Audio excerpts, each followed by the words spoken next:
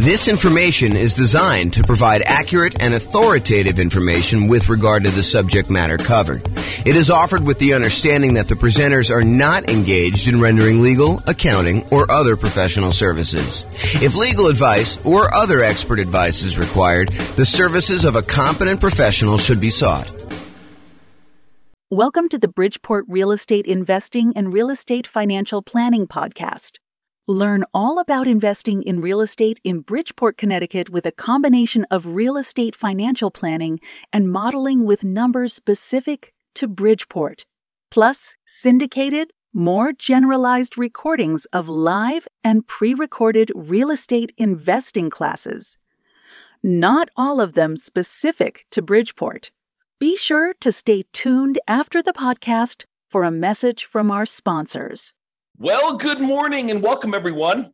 I am your host, James Orr, and this is another very short, I anticipate, episode of the kind of podcast series we've been doing for buying a property in the next 90 days when prices are high, interest rates are high, and rents are up, but not quite enough to counteract the higher prices and higher interest rates. And today's class is on something that we've mentioned quite a bit.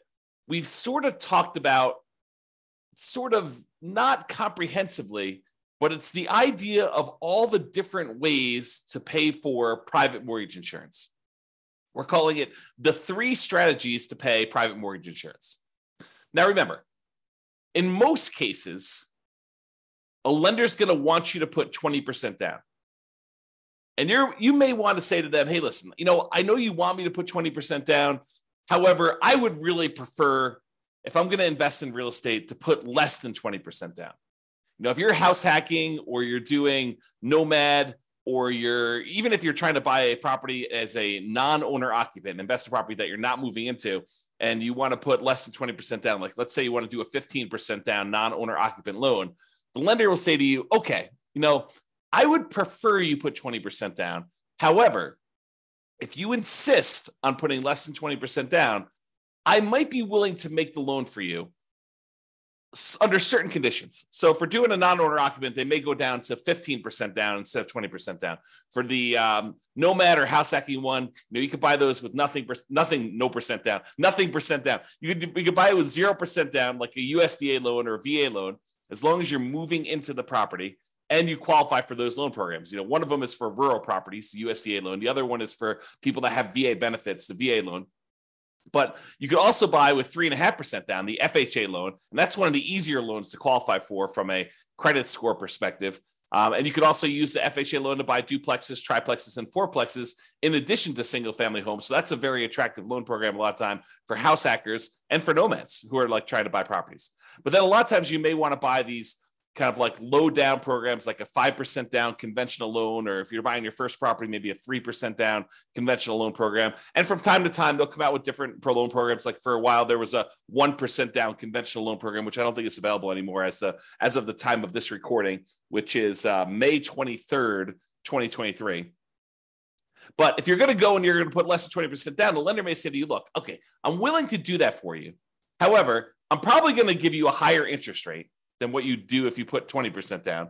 There's a little bit of risk to me, so I'm going to charge you a higher interest rate. And in addition to that, because I don't feel protected if you stop paying, if you default on the loan and I need to go foreclose on you, take possession of the property and resell it to get all my money back, I am going to insist that you go to this third-party insurance company and you're going to pay them a fee in order to insure me in case you default. And they will protect me up to a certain amount on the property in case I need to foreclose on you and I need to sell it and I don't get all my money back. Okay. And so they may say to you, look, we're willing to do this. It's less than ideal for us. So we're going to charge you a slightly higher interest rate. We are going to insist that you pay this third-party company, a private mortgage insurance company, in order to insure us in case you default. Okay. So how do you pay this third-party company? It's not the lender. It's usually a third party, a separate company from the lender themselves that actually insures against them having a loss in case they need to foreclose. Okay, so the 3 ways to pay private mortgage insurance is, number 1, an upfront lump sum fee, like a one-time relatively large payment that is like a one-time insurance premium. It's almost like title insurance, right? With title insurance, we're not paying monthly. We're not paying yearly. We're only paying one time every time we have a transaction. So every time we buy or sell a property, we're usually buying or selling, providing or buying a title insurance policy, which protects the title of the property in case there's an issue with the record of ownership, which is what title is, or liens or encumbrances on the property, then we have insurance for that. Well, similarly, with PMI, you could choose to make a one-time upfront lump sum payment and get coverage for the PMI payment, PMI service, like the private mortgage insurance, okay? Or number two, we could increase the interest rate from the lender and have the lender give us a credit, which is then used to pay for the private mortgage insurance, right? You understand when you go to get a loan, the lender will say to you, look, if you don't want to pay any fees, the rate is this, whatever it is, 7%, let's say. However, if you want to, you could pay us extra money. You almost think of it as like paying interest in advance, but you could pay us a lump sum of money. You could pay us, $5,000, and we will lower the interest rate from 7% to 6.875. So you could buy down your interest rate. Or the lender says, look, if you don't pay anything, if you don't want to pay any, points in order to change the rate is 7%. But if you want to, if you voluntarily take a higher interest rate, we will actually give you some money. We'll give you a credit that you can use to cover some of your closing costs. And so the lender says, look, if you voluntarily take 7.125, we will pay you $4,000. So it works in both directions. Now, you can't do this and say, okay, I'll take 17%, you give me $120,000. Doesn't work to that extreme. There's limits as to how high you can go in both directions. You can't buy it down to zero, okay? So you can buy this thing down a little bit. You can pay a little bit of money. You can buy it down, in some cases, half point. You might be able to get a credit for a little bit. There are limitations usually on a loan as to how much you can do there. So you can choose to voluntarily tell the lender, look, I don't want 7%. If you give me 7.25 or 7.375, then you could pay the private mortgage insurance from the credit you're giving me. And so it's sort of like a, in quotes, lender paid private mortgage insurance because the lender is paying it for you and they're baking it into the rate. They're baking it into the mortgage interest rate, right? You're voluntarily taking a higher interest rate in exchange for not having to pay PMI. Another way of thinking about it. Okay. Or the third way is you could pay a monthly private mortgage insurance premium to the private mortgage insurance company via your escrow, and that could cover you for your insurance. Now, and sometimes there are combinations of these. You may have an upfront premium and a monthly premium. For example, with FHA loans, there's an upfront mortgage insurance premium and a monthly mortgage insurance premium. Okay. Now let's look at each one of these to kind of go through a little detail. And we're going to talk about the pros and cons of each because there are some significant advantages to doing one way or another. And depending on what you're trying to accomplish and what your plans are with the property, you may want to do one versus another. Okay. So let's talk about that upfront lump sum PMI fee where you just pay one big chunk all at once, one time when you acquire the property. So you pay that one time upfront lump sum payment for private mortgage insurance instead of paying it monthly. So what are some of the benefits of doing it that way? Well, number one is you don't have to worry about the loan to value of the property and when private mortgage insurance drops off. So with the other payments, the other types of private mortgage insurance options, like the monthly one, in some cases, FHA being an exception, where FHA, depending on how much you put down, doesn't go away ever. But with conventional financing, when you decide to pay a monthly private mortgage insurance payment, after a certain point, when the property value gets to the point where your loan balance is less than 80% of the value of the property, when you get to an 80% loan to value, in other words, then you can request to have that private mortgage insurance removed and you no longer have to pay the monthly fee. Well, if you choose to do the upfront lump sum payment, you don't have to worry about all that. Well, is my property value high enough Is my loan paid down enough? Am I really at 80% loan to value?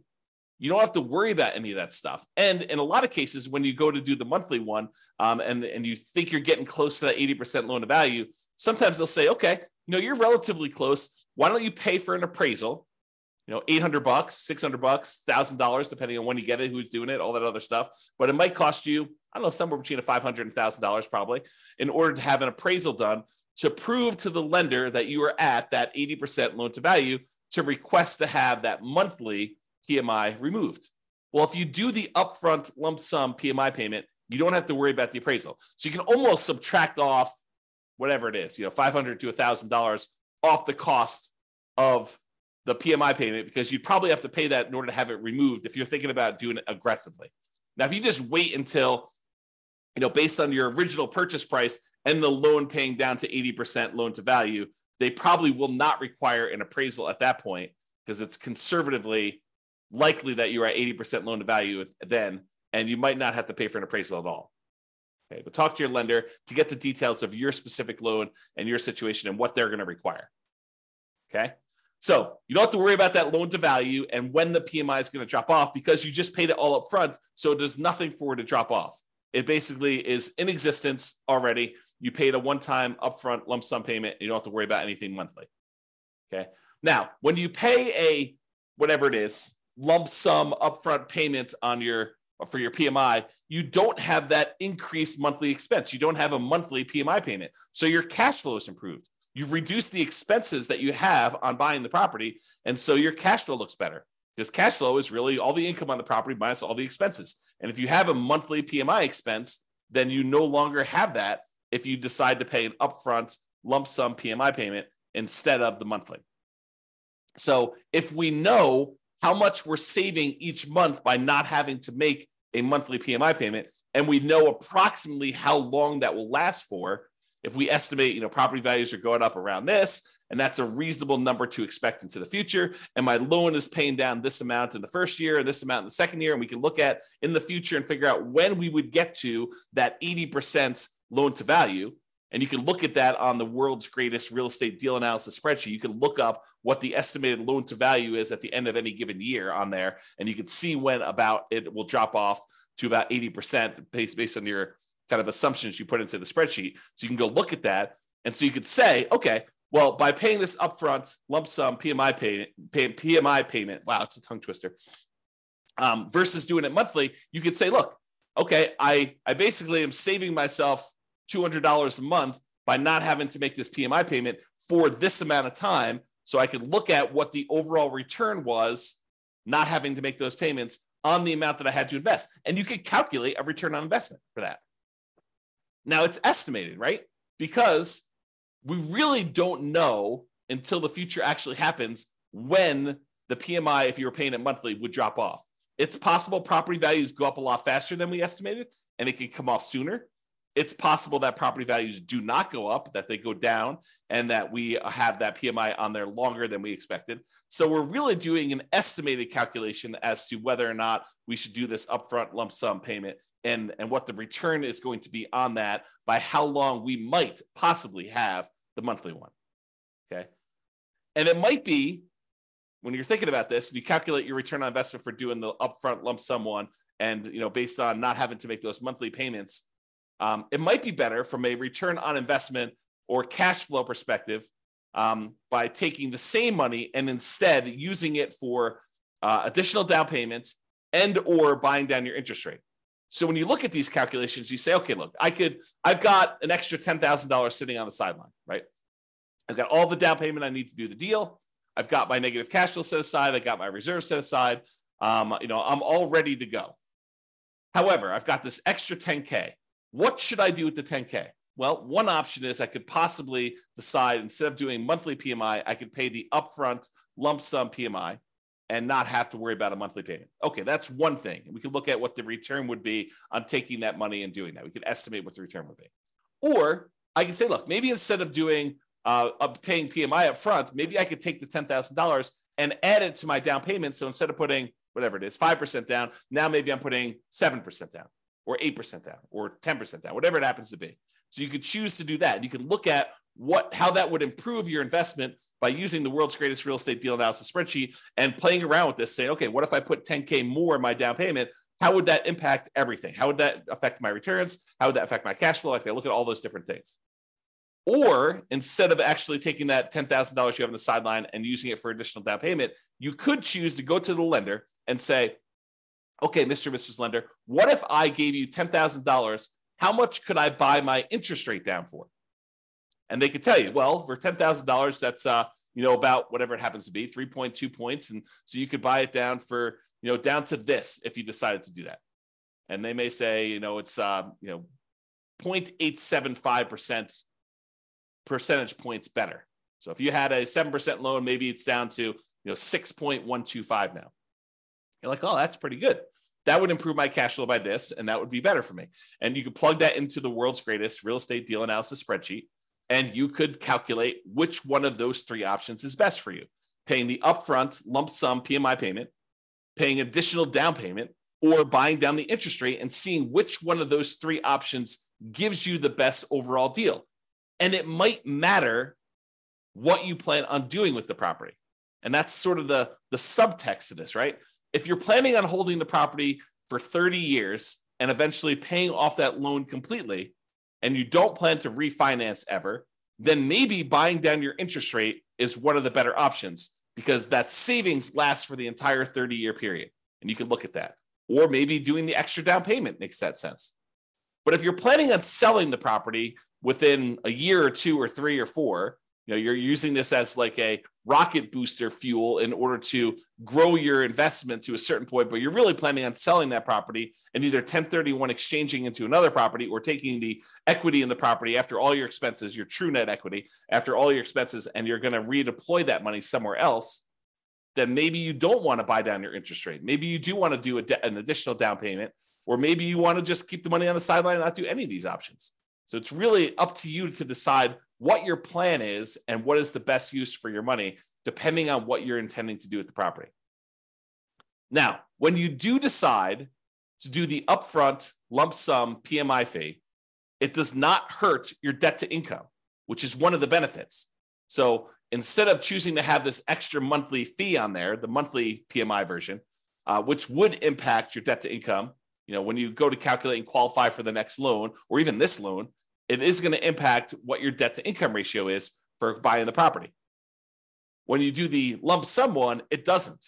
So if you were really close on your DTI numbers, one of the options could be for you to choose to pay the upfront lump sum PMI payment to improve your DTI and get below whatever ratio you need for that particular loan or that particular interest rate.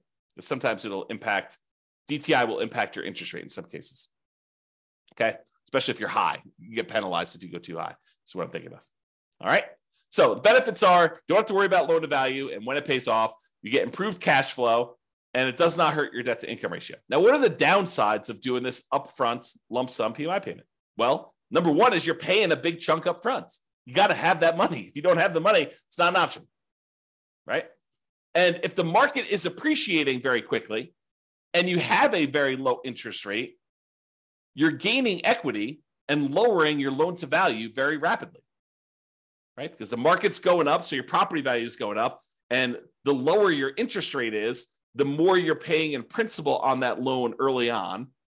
It's lower interest rates actually pay a little bit more in principal payment with each payment that you're making. So if you got a low interest rate and property values are going up, then the spread is increasing quickly. And so your overall loan to value, the amount of your loan balance compared to the value of your property, is actually improving. And so you might not be paying that monthly PMI for very long at all. So in a fast appreciating, low interest rate environment, which we saw pretty significantly over the last, 5 years or so, you may be choosing to pay this upfront lump sum payment when you would be paying your monthly PMI for a very short period of time. And so much so that if you're seeing these really rapid increases in property prices, like 10% plus, which we saw in some markets, then you might actually run into a different problem, which is a minimum that the PMI must remain in place. Some PMI companies may say you need to leave this policy in place for at least a year if you're paying monthly. Okay, and if that's the case, then you may run into that. If property values went up 10% and you pay down your loan a little bit and you put 8% down your loan to begin with, well, a 10% increase in paying down the loan, a couple of percentage points, you're already at 20% at the end of the year. So realize that could be a potential issue. Okay. All right. So that's upfront lump sum PMI fee. What about the lender paid, where you choose to have the lender, you choose to voluntarily take a higher interest rate and the lender gives you a credit, which they then use to pay for your PMI? Well, you could pay money to reduce your interest rate. You could also use it the other way, where you get a credit for voluntarily taking a higher rate. Okay. Now, the benefits of doing this is this might actually be slightly lower monthly amount than if you actually had the PMI payment. When you get both payments, they may say, look, your total payment, principal, interest, taxes, PMI, everything rolled into one is $2,000 a month if you decide to pay the PMI. However, if you decide to increase your interest rate, maybe your payment is $1,975. So it's $25 a month cheaper, as just an example, if you decide to take the higher interest rate. Sometimes it goes that way. Sometimes it goes the other way, where actually raising the interest rate is a little bit higher. You got to actually price them both out and look at them to see which one is which. But what's different about voluntarily taking the higher interest rate versus having just the PMI payment be higher? Like, let's say taking the higher interest rate is $25 a month cheaper. Well, the difference is that this new payment, the new higher interest rate payment, lasts for 30 years.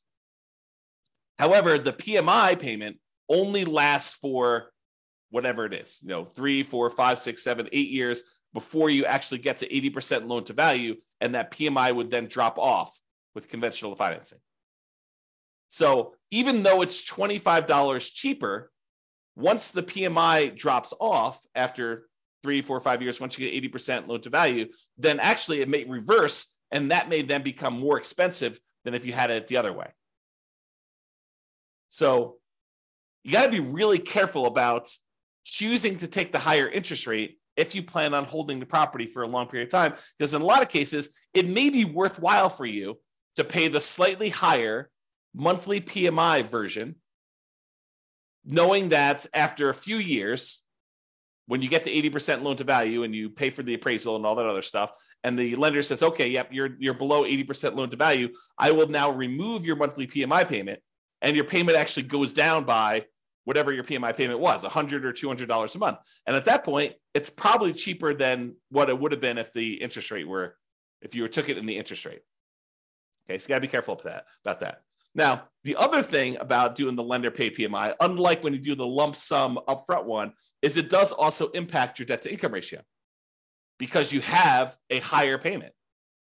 So this impacts qualifying for the loan, and it impacts qualifying for future loans, because this is now going to count when you try to qualify for the next loan as part of your DTI calculation. So be super careful about doing these things and thinking ahead if you're buying more than one property. Now, if you're just buying like one owner occupied property, yeah, you choose what's best for you based on that. But if you're thinking, hey, look, I'm going to probably buy 10 properties. Well, you need to start thinking, what is the impact of me doing it this way on my plan to buy 1, 2, 3, 4, 5, 6, 7, 8, 9, 10 properties in the future? All right. And then the last option, monthly PMI. So you could choose to pay your private mortgage insurance premiums monthly. Now, the benefits are these payments are often temporary in nature. They go away after you drop below that 80% loan to value. So even though you're paying it for a little while, eventually they go away. There are some exceptions like FHA. If you're putting 3.5% down, then those don't ever go away. You have to actually sell the property or refinance out of the loan completely into a different loan in order to get rid of PMI if you're buying FHA. But with conventional loans, it does go away. Oh, something I think I forgot to talk about? So another benefit of paying the higher interest rate one, if you're voluntarily taking the higher interest rate, is there may be some tax benefits to doing this because the interest on loans is tax deductible. However, listen very carefully to this. The overwhelming majority of taxpayers are choosing to take the standard deduction, and so this will not come into play for you if you're doing this for owner-occupant properties.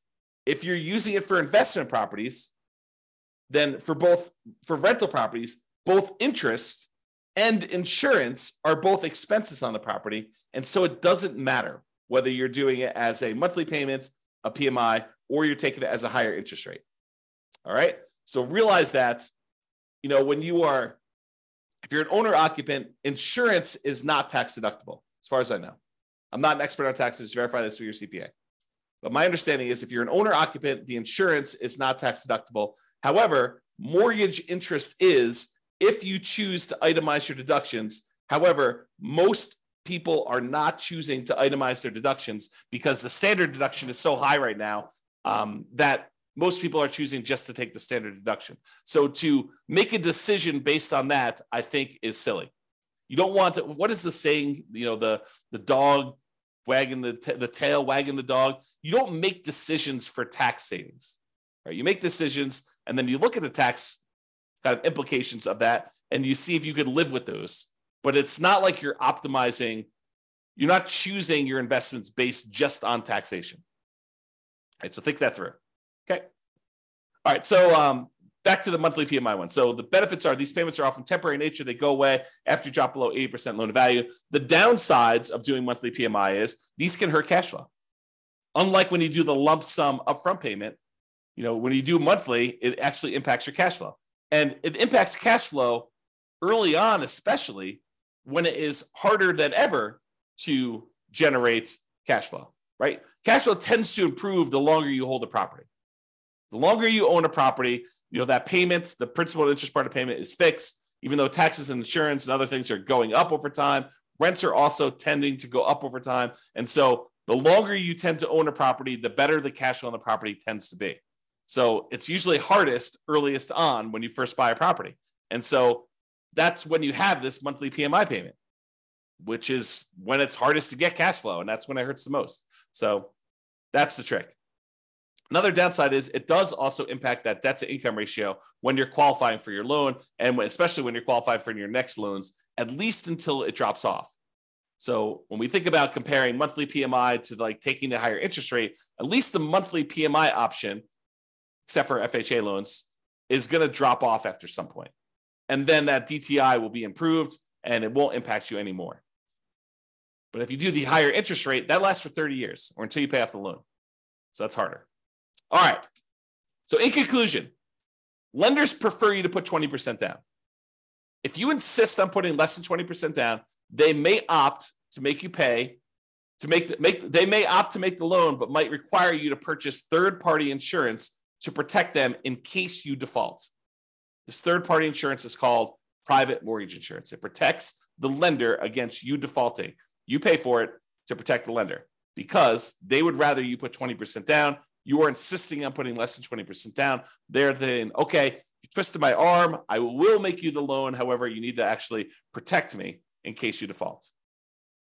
Now, when you get your loan, you can often choose which way you prefer to address putting less than 20% down and paying PMI. You could do this upfront lump sum payments. You could choose to voluntarily take a higher interest rate to get a credit to have the lender pay for PMI, or you could choose to pay the PMI payments monthly.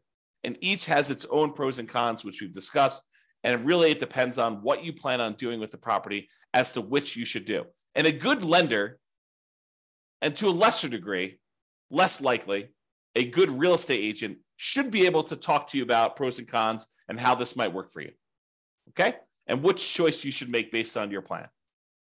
All right, so that's all I got for you. Hopefully you enjoyed this class. Now you've got a full understanding of the three different options for paying PMI and how this all works. Have a great day, everybody. Bye-bye for now. With home prices up, mortgage interest rates up, and rents up, but not quite enough to counteract the higher prices and interest rates. Cash flow on rental properties in Bridgeport is harder than ever. Book a call with the Real Estate Financial Planner to apply our proprietary 88 strategies to improve cash flow on your rentals. See the show notes for a link to schedule your call and improve your cash flow today. If you're a real estate agent, lender, or professional in Bridgeport that wants to help our real estate investor listeners, consider reaching out to learn about collaboration opportunities with this podcast. We'd love to add more value to our listeners by having you assist our investors buy, sell, and finance their real estate investment See the show notes to schedule a call to discuss collaboration opportunities.